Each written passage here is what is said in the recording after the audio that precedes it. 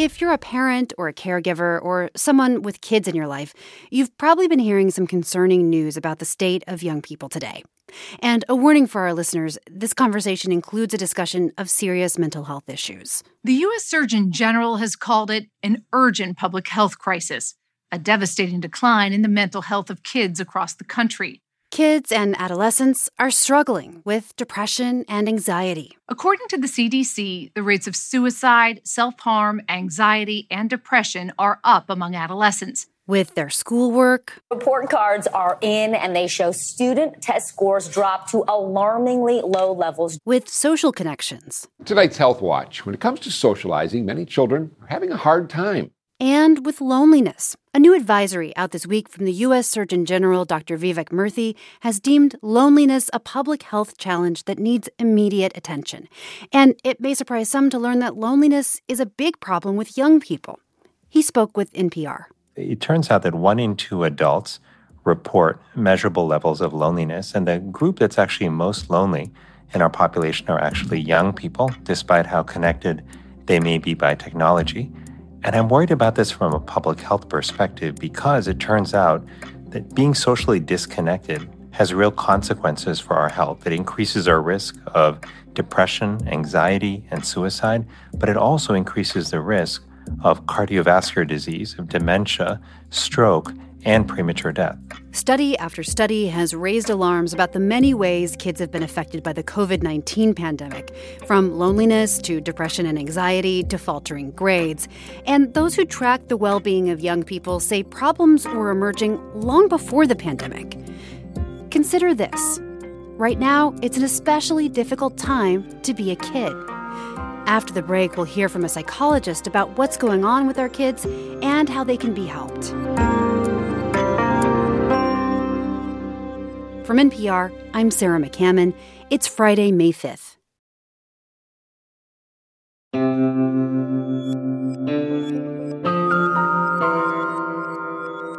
It's Consider This from NPR.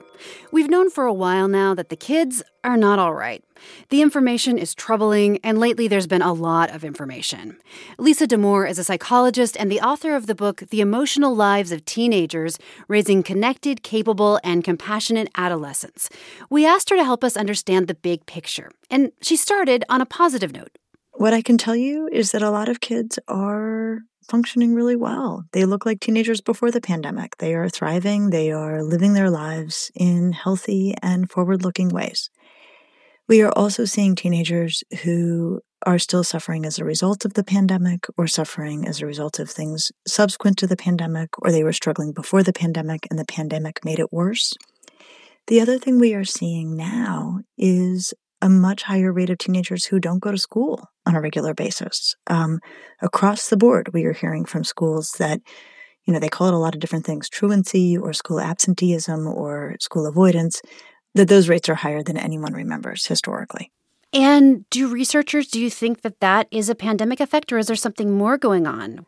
I think our sense is that's a result of the pandemic, that one of the things we know to be true is that avoidance feeds anxiety, and kids were out of school for a long time. And so a lot of them became anxious about returning to school. And when kids don't go routinely, they fall out of the loop socially, they fall out of the loop academically, and it makes it that much harder to go back to school.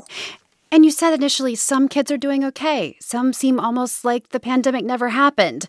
Others are struggling more. What makes the difference? Who's the most affected by all this?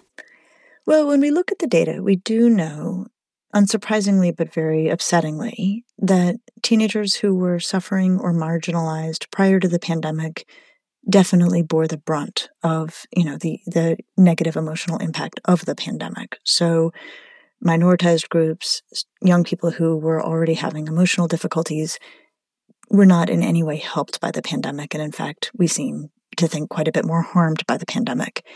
And I think it's important that we get used to the idea that this is going to be a complex story, that some kids continue to suffer quite a bit and other kids are thriving. And in terms of really trying to understand what's going on, one thing that stuck out to me is we're seeing these declines across several measures of well-being. We're talking about mental health, social connections, also school performance. Are there connections here between these different data points? Is academic decline related to mental health and vice versa?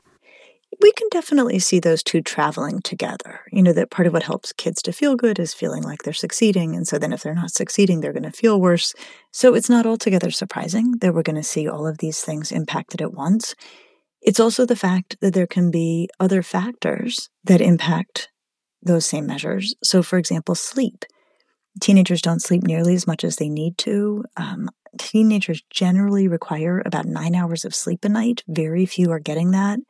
So we have to be really open-minded when we're looking for causal explanations and open to the idea that there are things that we can do that really do help teenagers. And certainly, whatever else is going on, protecting their sleep and making sure they're getting enough will almost always help, and it certainly never hurts. When you talk about teens not getting enough sleep, I'm a mom. I'm thinking about my kids on their phones, that constant battle for so many parents. Is that the reason, or is something else happening there? I think for a lot of kids, that's a reason. And I think that's one of the more negotiable things we can, use here to impact how much sleep kids are getting, is making sure that technology is not interfering with their sleep. But there are some kids who aren't sleeping enough because they have incredibly heavy academic demands that take up a lot of time. And there are some kids who aren't sleeping enough because they're working 2 jobs to try to support their family while also trying to go to school. So sleep is an interesting indicator because there's so many different things that can inform it.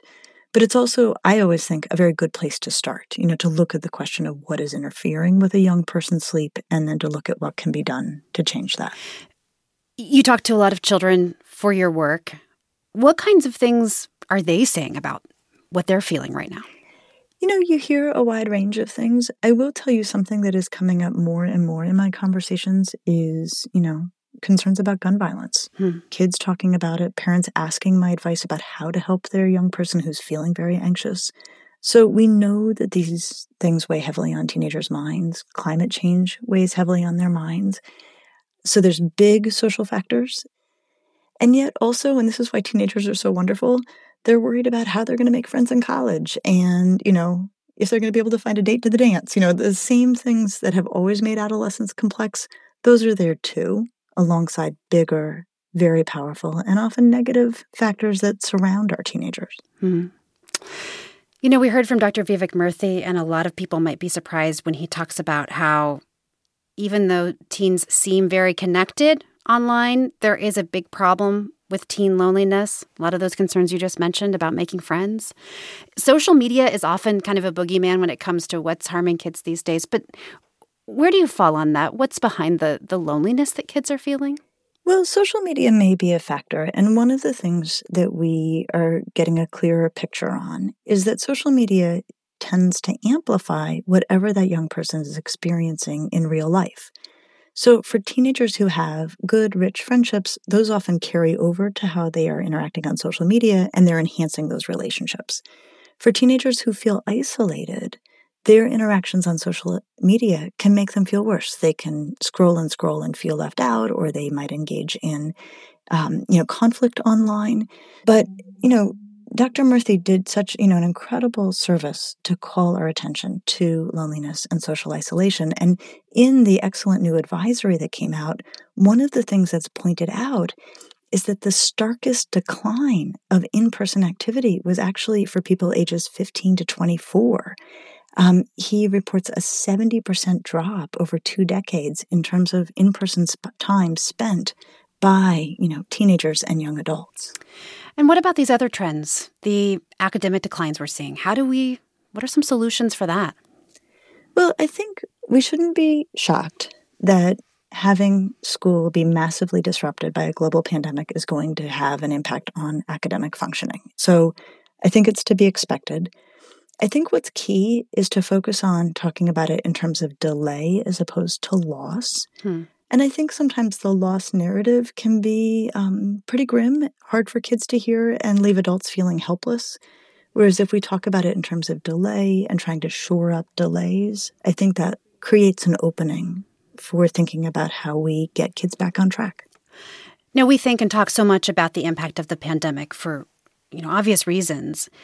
But I wonder, have these declines, are these really new? What's been going on with kids for the past 5 or 10 years, if you look back further? Yeah, they're not new, actually. The CDC has been tracking adolescent mental health for decades, and starting in about 2010, we were seeing rising rates of depression and anxiety. Now, unsurprisingly, that was accelerated by the pandemic, but it's not the case that these are all new findings or all new concerns. We've been worrying about teenagers for a while now. You know, we're seeing this data about young people experiencing spikes in anxiety and depression, and I can't help but wonder, are those problems getting worse, or are we just better at talking about them, or is it some combination? We do try in the methodologies to account for, how comfortable any given group of young people is with reporting how they're feeling. And because people do ask that question, is it just that kids talk about depression and anxiety more, and so we're hearing about it more? And the methodologies we have really do try to control for that, which is to say, no, we really think it's worse. It's not just that kids are talking about it more. We do think that we're seeing higher rates of depression and anxiety. And we have things we can point to pre-pandemic. In 2018, the American Psychological Association put out a report on stress in America. And what they found was that Generation Z, so 15 to 21-year-olds roughly that they were looking at, reported that they far more than older people worry about things like climate change and gun violence and political polarization. So young people do have things that weigh on them that are new, and also that weigh on them more, it seems, than they do on adults. And of course, you mentioned the long-term trends toward loneliness and isolation, which have gotten worse, it sounds like. What is at stake here for the long term? Well, what's at stake is that people are suffering. And human suffering under any condition is something that we should work to prevent and ease. But also what's at stake is that we want young people to thrive. And we want them to thrive both for themselves and also because they are the ones who are moving up into the workplace. They are moving up into adult roles in society. And so it really matters that we take seriously adolescent mental health, their need for connection, their need for meaning, their need to feel purposeful, because that both will help them to thrive in the short term, and it also helps to create the kind of adults that we want in our society. I know we've talked a lot about the concerns here, and I know as parents, we all want to address the concerns head on, help our kids.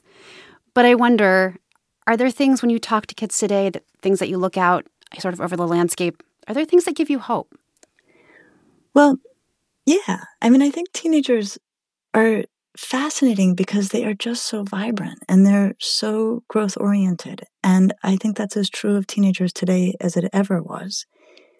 Another thing that gives me hope, though, just besides the nature of adolescents themselves, is that we have studied adolescent mental health for decades. And what we know is that the single most powerful force for adolescent mental health is strong relationships with caring adults. And I think we need to really lean into that we need to make sure that every teenager is connected to an adult who has their back and that teenager feels, really gets, and cares for them.